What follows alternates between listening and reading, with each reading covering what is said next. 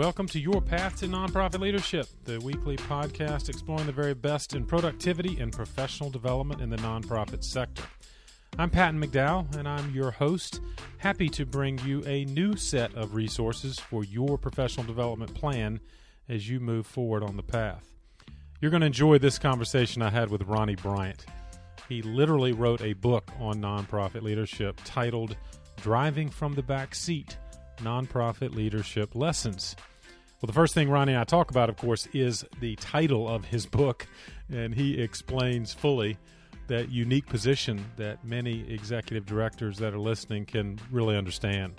The challenges and opportunities of having to lead directly and indirectly in a nonprofit setting. We also talked about Ronnie's organizational strategies for hiring and managing talent, and how to simply know when it's time to leave an organization. Where Ronnie really shines is his insight in dealing with boards of directors, which he had to do on many occasions in different organizations.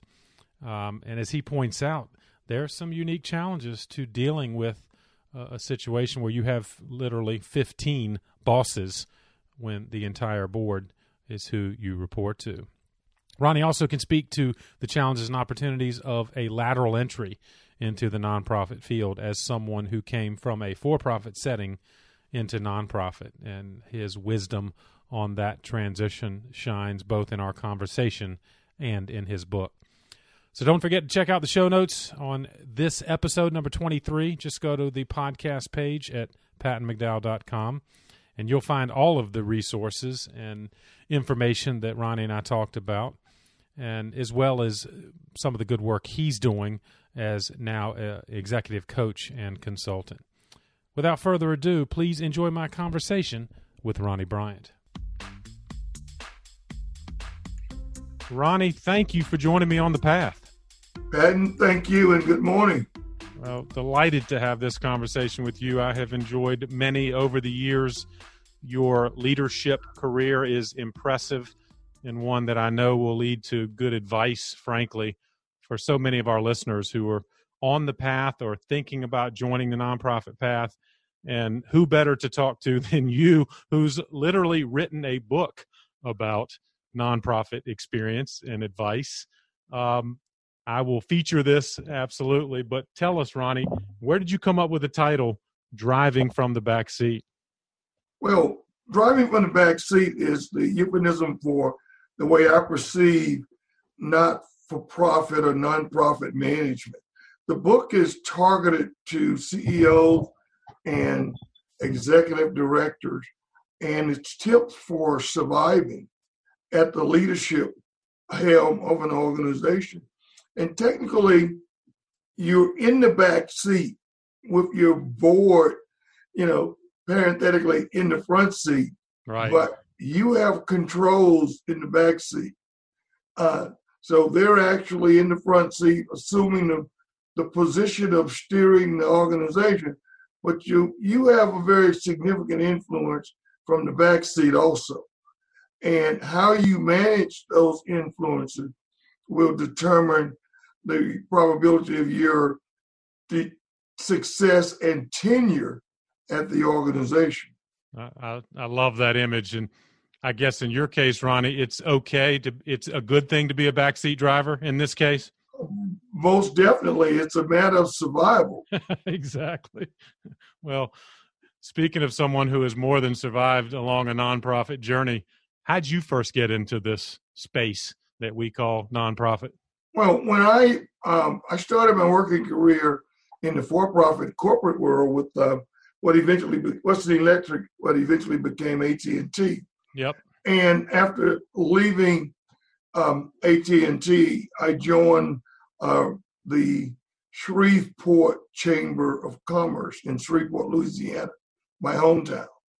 And that was my first not-for-profit opportunity, and it began my not-for-profit realm.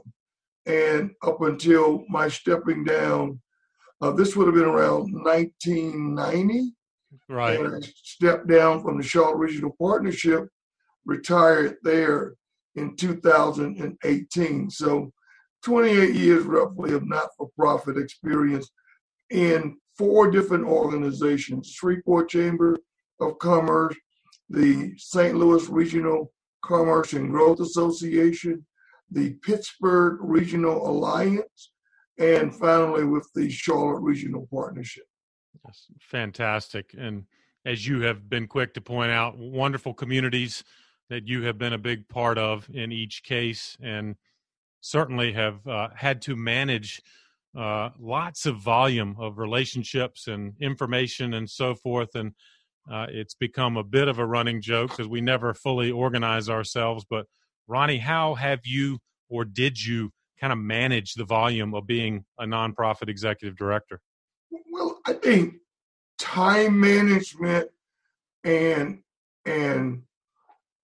project management and go hand in hand. And a project can be defined as any activity that has to be undertaken. You could call it activity management if you like. But I am a very stickler for the due diligence of my calendar. Yep. I put everything on my calendar, and I only manage one calendar. I find it very frustrating even watching someone who works with several calendars, and then I hear I didn't get this on the right calendar. That would drive me totally batty. Yes, indeed. I'm a stickler for that type of activity. But also I'm big on my to-do list, managing my to-do list. I keep a very detailed to-do list that's prioritized in the sense that I know at any given time, Patton, what I should be doing and when it needs to be completed. I know what's coming down the pipe. I'm a stickler for returning calls, returning emails. I think part of success in any environment is how you deal with people. Yeah. And how you're perceived by the individuals that you encounter throughout your daily activity. And I want an experience with me to be a positive one. And you can control that, even if the discussion has a negative connotation.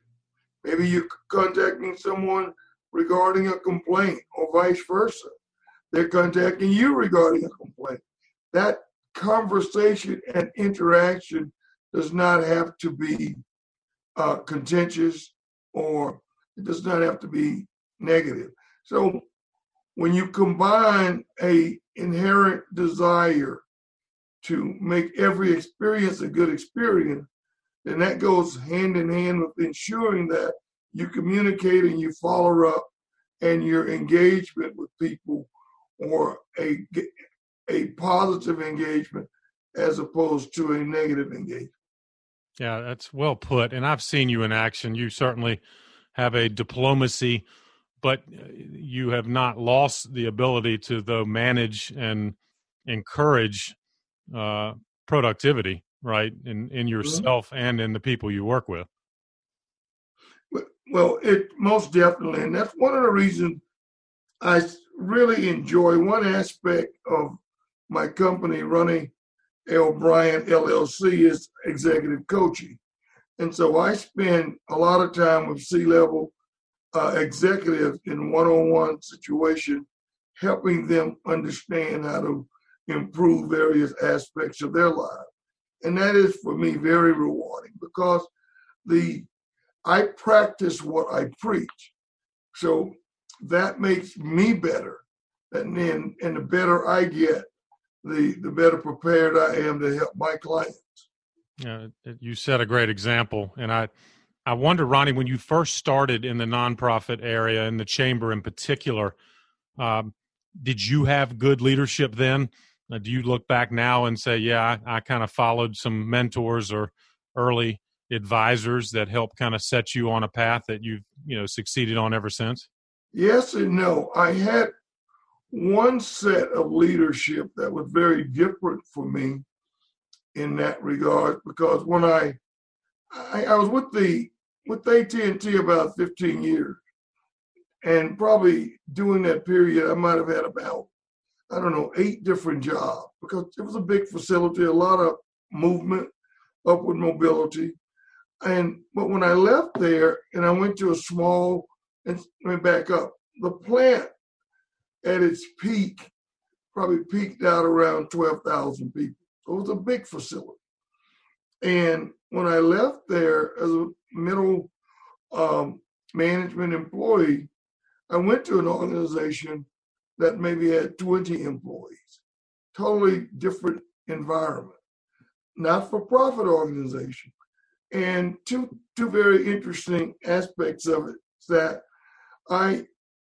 prior to going to the chamber, I had never worked directly for anyone younger than me. And initially I didn't like it. And I really set myself on a mission to do something about it and propelled myself. I was very fortunate that we had a CEO who became a very strong mentor of mine and really pushed me to eventually I became the number 2 person in the organization. But it was because of his pushing and mentoring and encouraging and challenging me that really drove me. At that particular time, I was in, I guess, 1990, I was around 30, early 30s with family and kids. So I was heading down the second career path. Yep. So I didn't have any appreciation for the term entry level. Right. So I had to master it. Success that I experienced those few years, 5 years in Shreveport there, is what caught the attention of headhunters. And I ended up being recruited to go to St. Louis. And so it all paid off in that regard. You navigated that well. In fact, you're an example of what I'd call lateral entry into nonprofit. You know, you had great corporate experience for those 15 years. And you and I both talk to people who, from the corporate sector, who aspire to be part of a cause and join nonprofit. But I think sometimes it's not exactly what they expect. I wonder, were there lessons you learned transitioning from for-profit to nonprofit that you now advise some of your colleagues in the corporate world who think about nonprofit? Sometimes it may not be a good idea. I totally agree. I mean, when you think about why a not-for-profit organization even exists, the reason is government has given this tax status to an organization to deliver a service that, number one, government is not going to deliver in most cases, and the private sector, the model doesn't fit into their for-profit environment. Therefore, a not-for-profit organization is created in an effort to deliver this service where the ultimate delivery or deliverable is not a profit, but it's the service that the organization is charged to deliver to the community. Right. If you're coming from a for-profit driven environment and you step into a not-for-profit environment with that for-profit mentality, it's a train wreck in the making. Right. And you know, there are several aspects, Patton.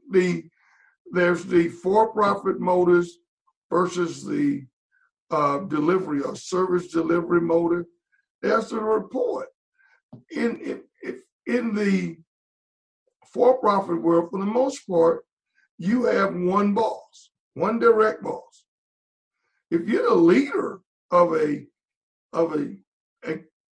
not-for-profit entity and you're reporting to a board, you can have 15 bosses.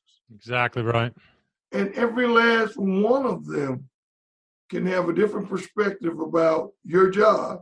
And in some cases, all of them probably believe they can do your job better than you. And so you have to navigate that. And that's clearly outlined in the book, if you remember. We talk about understanding the individual attributes of your board members and understanding why they're on the board. People join boards for different reasons, but that's a big difference. That's a big navigation piece that you don't have in the for-profit world. Your engagement with partners. In the for-profit world, you engage with vertical or horizontal partners for the purpose of how they can enhance your bottom line. Right. It's strictly profit-driven, where there's an engagement that takes place in the not-for-profit world where you have to navigate relationships with organizations who can impact positively or negatively what you're doing. And that organization can also directly impact your funding. It's such a good point. Well, several good points. One, I want to explore, because in the book you indeed get into board relationships, which I think is absolutely a potential danger zone for nonprofit executives. They look at the board as a whole, and you very clearly articulate it's an individual relationship with each one of them, often from very different perspectives. Ronnie, you also make the point about nonprofit boards that despite their corporate talent and experience, often you saw they would show up at your board meetings and it's almost like they took off their hat of intelligent thinking. Why is that? Or maybe you can elaborate on that dilemma you sometimes ran into. That chapter is called Civic Lobotomy. That's fantastic. And you're absolutely right. What happened, most board members come from very successful environments in the for-profit world. And they're leaders and pretty successful. But for some reason, when they come into our boardroom, a lot of that savviness, a lot of that concise decision making, a lot of that thorough input, it's left at the door. And they do and accept things that they never would allow to happen in their organization.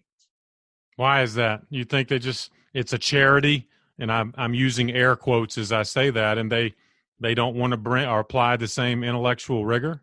Yeah, I think there's, in some regards, there's a little discomfort of not being familiar with the environment. Yeah, good point. Although the company, or even in some cases personally, you write a check to the organization. So there's that charity mentality, and we don't need to be as tough in here. Right. You might have a CEO that probably is not performing up to par, but you're willing to give him or her a little more runway, where you never would allow that in your organization, in your private organization. And the person didn't meet the numbers, a change would be made. Right. And it wouldn't, you wouldn't think twice about it. I tell the story in my book, the belief that CEOs, executive directors are probably fired or asked to leave anywhere from 2.5 to 3.5 years later than they probably should have been asked to leave. Interesting. And one of the reasons, Patton, is that if you're the chairman of a not-for-profit organization and you preside over the dismissing of the CEO, you take on a part-time job. Although you might name an interim CEO, but as chairman of the board, you've got work to do in terms of ensuring that stakeholders and partners truly understand and appreciate that the organization is not falling apart. And it will continue to be true to its mission. And you also have to convey that to senior staff, or in most cases, all the staff, depending on the size of the organization. And so a quote unquote busy executive might not be ready for that level of responsibility. Good point.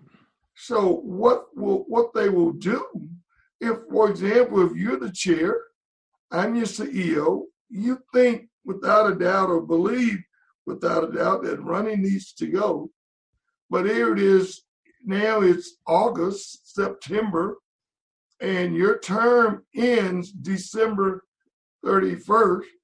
You think, well, if I can just put up with him for 3.5 more months, then it's somebody else's problem. I'm not going to rock the boat either, right? Not going to rock the boat. And so Ronnie gets a little reprieve, okay? January 1, Ronnie gets a new chair who Ronnie is smart enough to know how to smooth. And so, but that smoothing lasts 7, 8, if I'm good, 9 months, and eventually that chair understand what the other chair was telling them now. You follow me? Exactly. But, and it's a vicious cycle, isn't it? Exactly. How do we attack it? Ronnie, do we need to have better orientation for our board to make sure they're clear? Yeah, I think we most definitely do. Boards can get comfortable. You know, we have what we call the pendulum swing. Some boards lean heavy towards being staff-driven, or some organizations lean heavy towards being staff-driven. If you've got a strong traditional staff, boards traditionally will not have to work that hard, you know? Right. Or if the pendulum swings the other way and you don't have a strong independent staff, you've got boards that are more members that are much more hands-on. So it depends on the type organization. But I do believe we do not spend enough time orienting the board and having the board members take total responsibility for the actions of the staff and allow things to kind of build up. But if the board would understand, the board is in charge of the ends, staff is in charge of the means. And in other words, tell me what you want accomplished, and I'll determine how it's accomplished. It's a great way to articulate that. Yeah, and so if you can, you know, and I mentioned in the book, that's one of the most serious areas of contention between board members and the executive. You know, how wide is that lane and exactly where is that line? And it moves depending on who the chair is. Right. It just depends. I've had some very hands-on chairs, and I've had some chairs, if I didn't call them, they didn't call me. Right. That's such, again, a great point. If we assume a model is consistent through in our nonprofit organization, we're mistaken, because it could change literally year to year. Literally year to year. And I don't know, Patton, if you could say which model is better. It just depends on the organization, depends on what you're trying to accomplish, the expertise of the individuals who are your board members, and the different resources that they can bring to the table. We put a lot of we give a lot of credence to writing a check, and without a doubt, writing a check is the lifeline of our organization. But there are situations where there's something a board member might be able to contribute that can be just as or even more valuable than the money if they can open the right door for you. And again, it just depends on what you're trying to accomplish. Well, excellent points. And I love the fact that our listeners who are in kind of senior roles can perhaps rethink their relationship with the board as a whole, but more importantly, their board members individually, and have some of the finesse that you obviously have demonstrated through your career. I guess another category I want to move to and pick your brain is on the staff side. We also have a lot of listeners who are thinking about perhaps a lateral entry like you did. I'm in corporate, but I'd like to go nonprofit, or I'm a young professional. I want to get into nonprofit work. You hired a lot of people, Ronnie. You had to evaluate talent. Were there key characteristics, particularly in your nonprofit leadership roles, that you were looking for when you hired people? Well, in the not-for-profit area, the first thing I look for is passion for the mission. Yep. You've got to identify people who truly believe in what you're doing. I ran an economic development organization. Well, I want to know what's your connectivity, and in the case of the partnership, how do you feel about Charlotte? What do you do in an effort outside of work to help Charlotte? What kind of passion do you have for this community? Outside the job. Exactly. Yeah. Right. Because that's where it starts. And then you can bring that passion into the organization. We look at, the general skill set of a white collar employment, that's pretty consistent. But that passion and desire and several things, and I teach this in my classes, if this job is just a 9 to 5 to you, if that's all it is, you're in the wrong place. Yep. This is not a job. This is a calling. This is a mission. We're here for a purpose. If you're a professional economic developer, you are responsible for an activity that no one else has responsibility for. And if you're not successful, your community is dramatically impacted by your lack of success. So understand the responsibility and have the passion to really appreciate the fact that failure is not an option. Yep. And I also share that if your trip in the morning to work becomes one of drudgery, if you are thinking, boy, I've got to go in. If it's getting to that point where you're losing your zeal, I would encourage my guys, come talk to me. I will help you find another opportunity. Nice. Something that can give you, where you can exercise your passion for, since you seem to have lost it for what we're doing here. But you wouldn't punish them for it. You would encourage, let's find something else. I mean, what's the punishment? You don't want to fire somebody for losing their zeal. Right. I mean, that happens. That's the cycle of life. But you want people, I think you're aware, I don't know the number off the top of my head, but there's some significant percentage of American workers who are dissatisfied with their job. Right. And that's very unfortunate, because I've been very fortunate to have had jobs that I loved and couldn't wait to get into the office or start a particular activity. I couldn't imagine having a job that I wasn't excited about. Yes, that's sadly, though, you're right. And the nonprofit sector deals with a turnover dilemma. In fact, many fundraisers in particular are turning over at a 16, 18-month rate. And it sounds like as a manager, you want to meet that head on. If somebody's lost their zeal, using your great quote, let's talk about it and either find a way to get you back on track or find you somewhere else to go. Exactly. You need the passion. Yeah, I'm clear that that's the criteria you looked for, because you're right. Many of the requisite skills and experiences are pretty much equal among candidates. So it's the passion factor that's going to get them hired on your team. And my sense from the book, Ronnie, is as a manager, you're hands off, that you had high expectations, but you expected them to be self-starters. Is that accurate in terms of your management style? Without a doubt.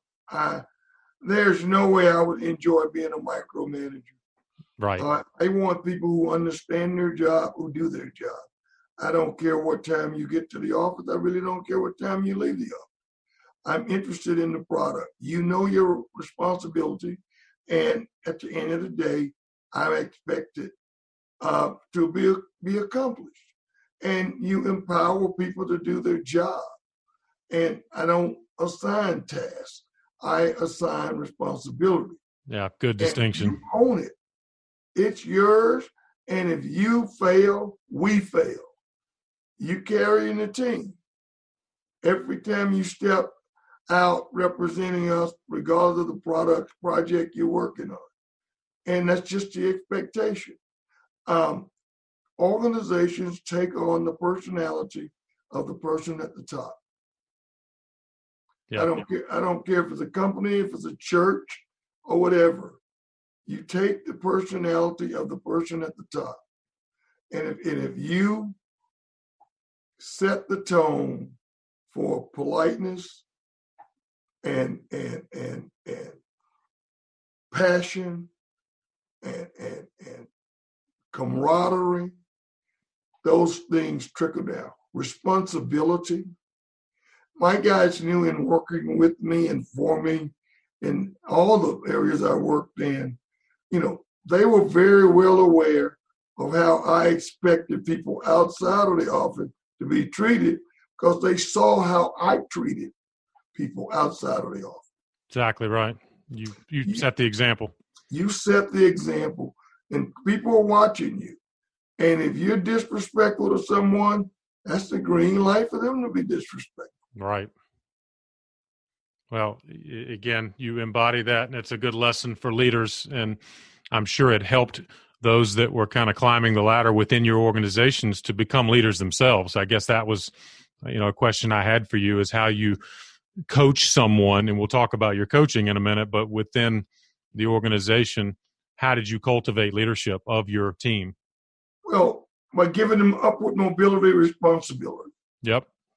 And I have in my career that I'm aware of now, I have 4 former number 2s who are running organizations in the country.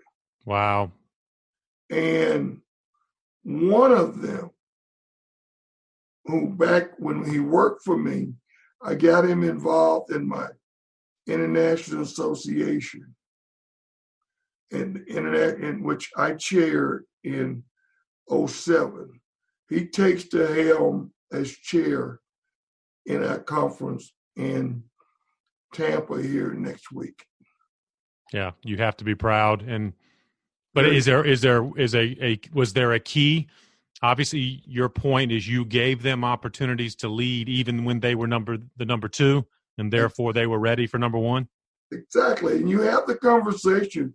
You have to always ask, especially your senior staff, where do you want to be in the next few years? Right.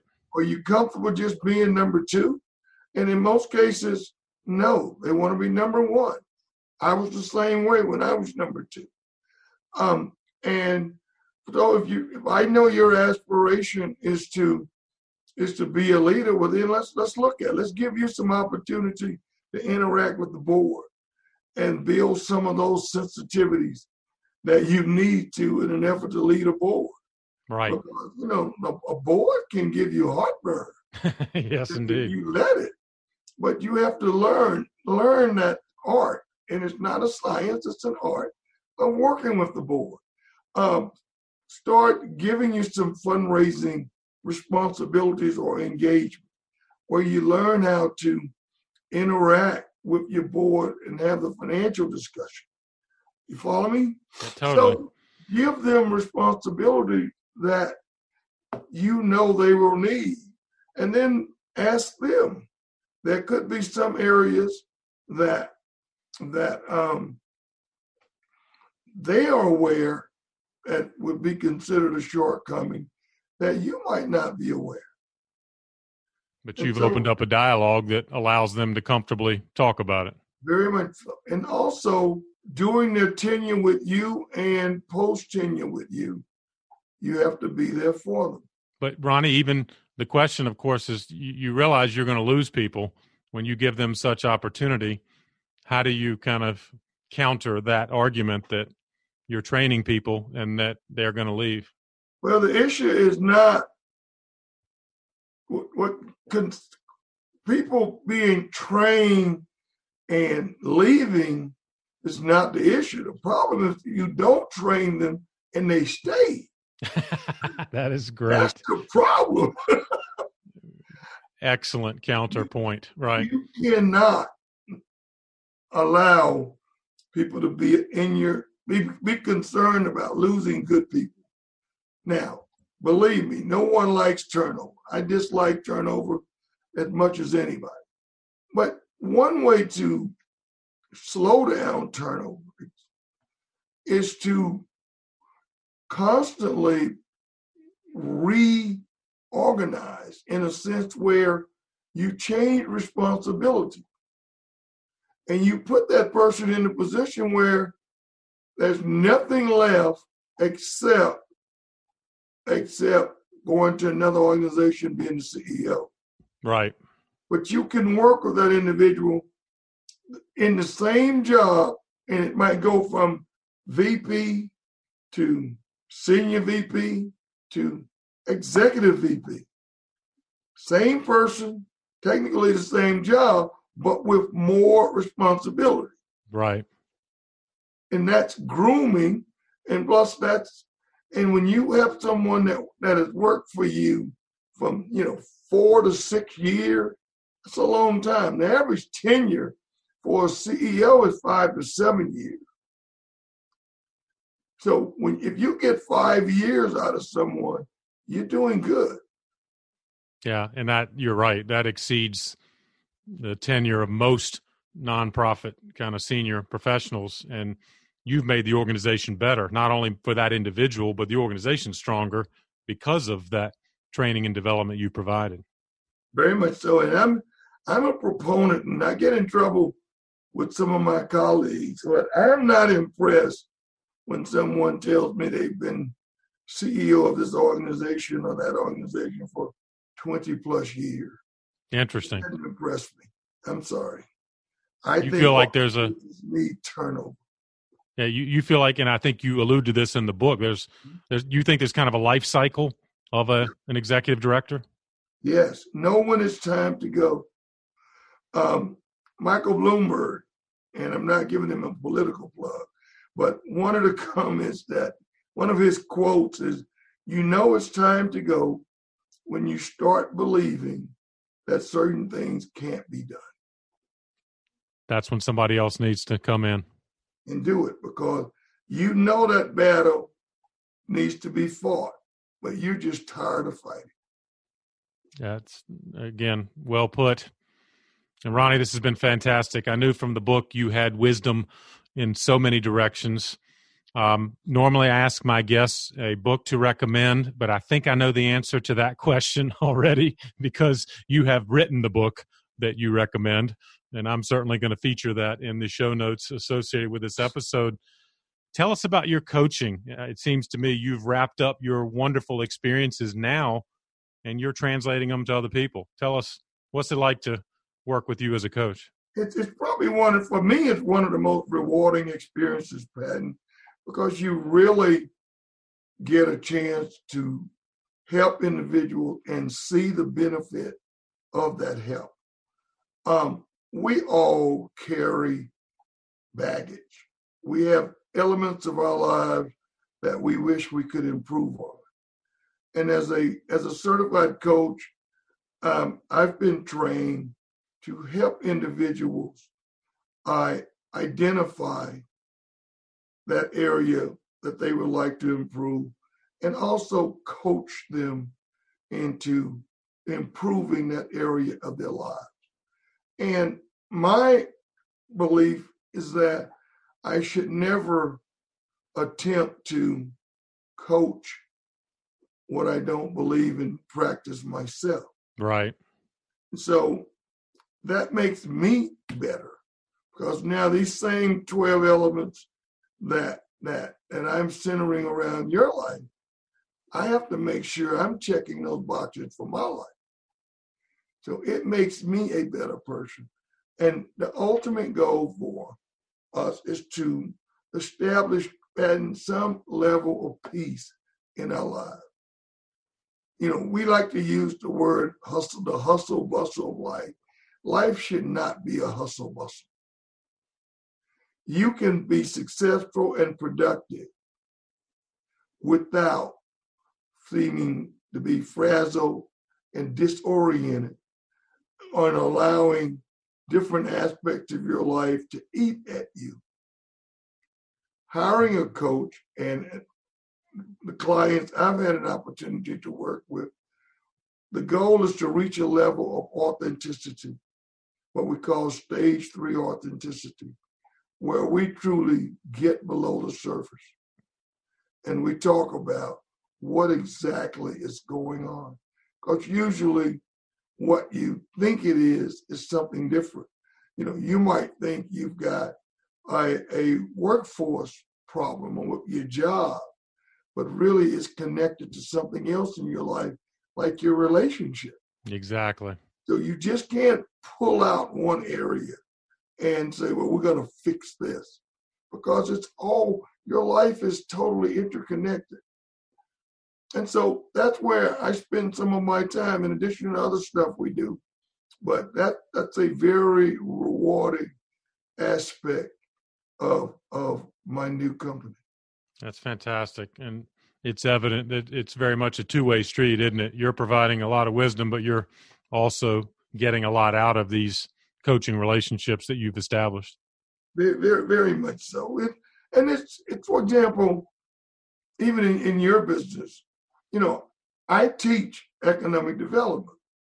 Well, in order to teach, I have to be aware of the latest trend. Right. So it's educational for me also. Preparing for a class is me preparing and educating myself more on the topic. So absolutely, that's a two-way street also. Well, Ronnie, the words of wisdom have been fantastic, as I knew they would be. Folks, the book is called Driving from the Back Seat. It is a wonderful read and practical in its advice and wisdom. Ronnie will link up to your website. I take it that would be where we can steer people to learn more about you and the coaching and consulting you provide? Very much so. That's www.rlbryantllc.com. We'll have it linked up in the show notes, easy to find. And Ronnie, thank you very much for joining me on the path. My pleasure. Would you happen to know Oprah's number? I'll see if I can find it. And of course, if I do, I'll put it in the show notes as well. That's right. If you talk to her, tell her to call me. You count on it, Ronnie. You have a good one. Well, I want to thank Ronnie again for joining me on this episode for a great conversation. And I hope you got as much out of it as I did in terms of what are leaders in this sector looking for and how might that shape the way you market yourself to executive directors like Ronnie, who are certainly out in our various communities. And also, what are the things you need to do to build the skills and finesse, in particular, working with a board of directors? I think that is a fundamental takeaway that I bring from this conversation. Don't forget the show notes are indeed available on our website, pattonmcdowell.com, and you can find out many of the items we had conversation about. And if you're listening as this episode comes out in March of 2020, early March of 2020, check out in particular a link to Ronnie's appearance in the Charlotte area as part of a program called the 2020 Visionaries. He's one of 6 keynotes on March 11th in Charlotte, and they're going to be focused on strategic planning and goal achievement, which are certainly topics that this podcast is trying to lift up. As always, please share this episode with someone else on the path. And feel free to subscribe if you haven't already, so you'll make sure to get each of our weekly episodes as well as bonus episodes. In fact, we've got one we're working on right now in the next 2 weeks, so you'll be sure to catch that if you will. Thanks for what you're doing in the nonprofit sector. Keep up all the good work for causes that are meaningful to you, and we'll keep bringing you content to help you do this even better. Have a great week, and I'll see you next time on The Path.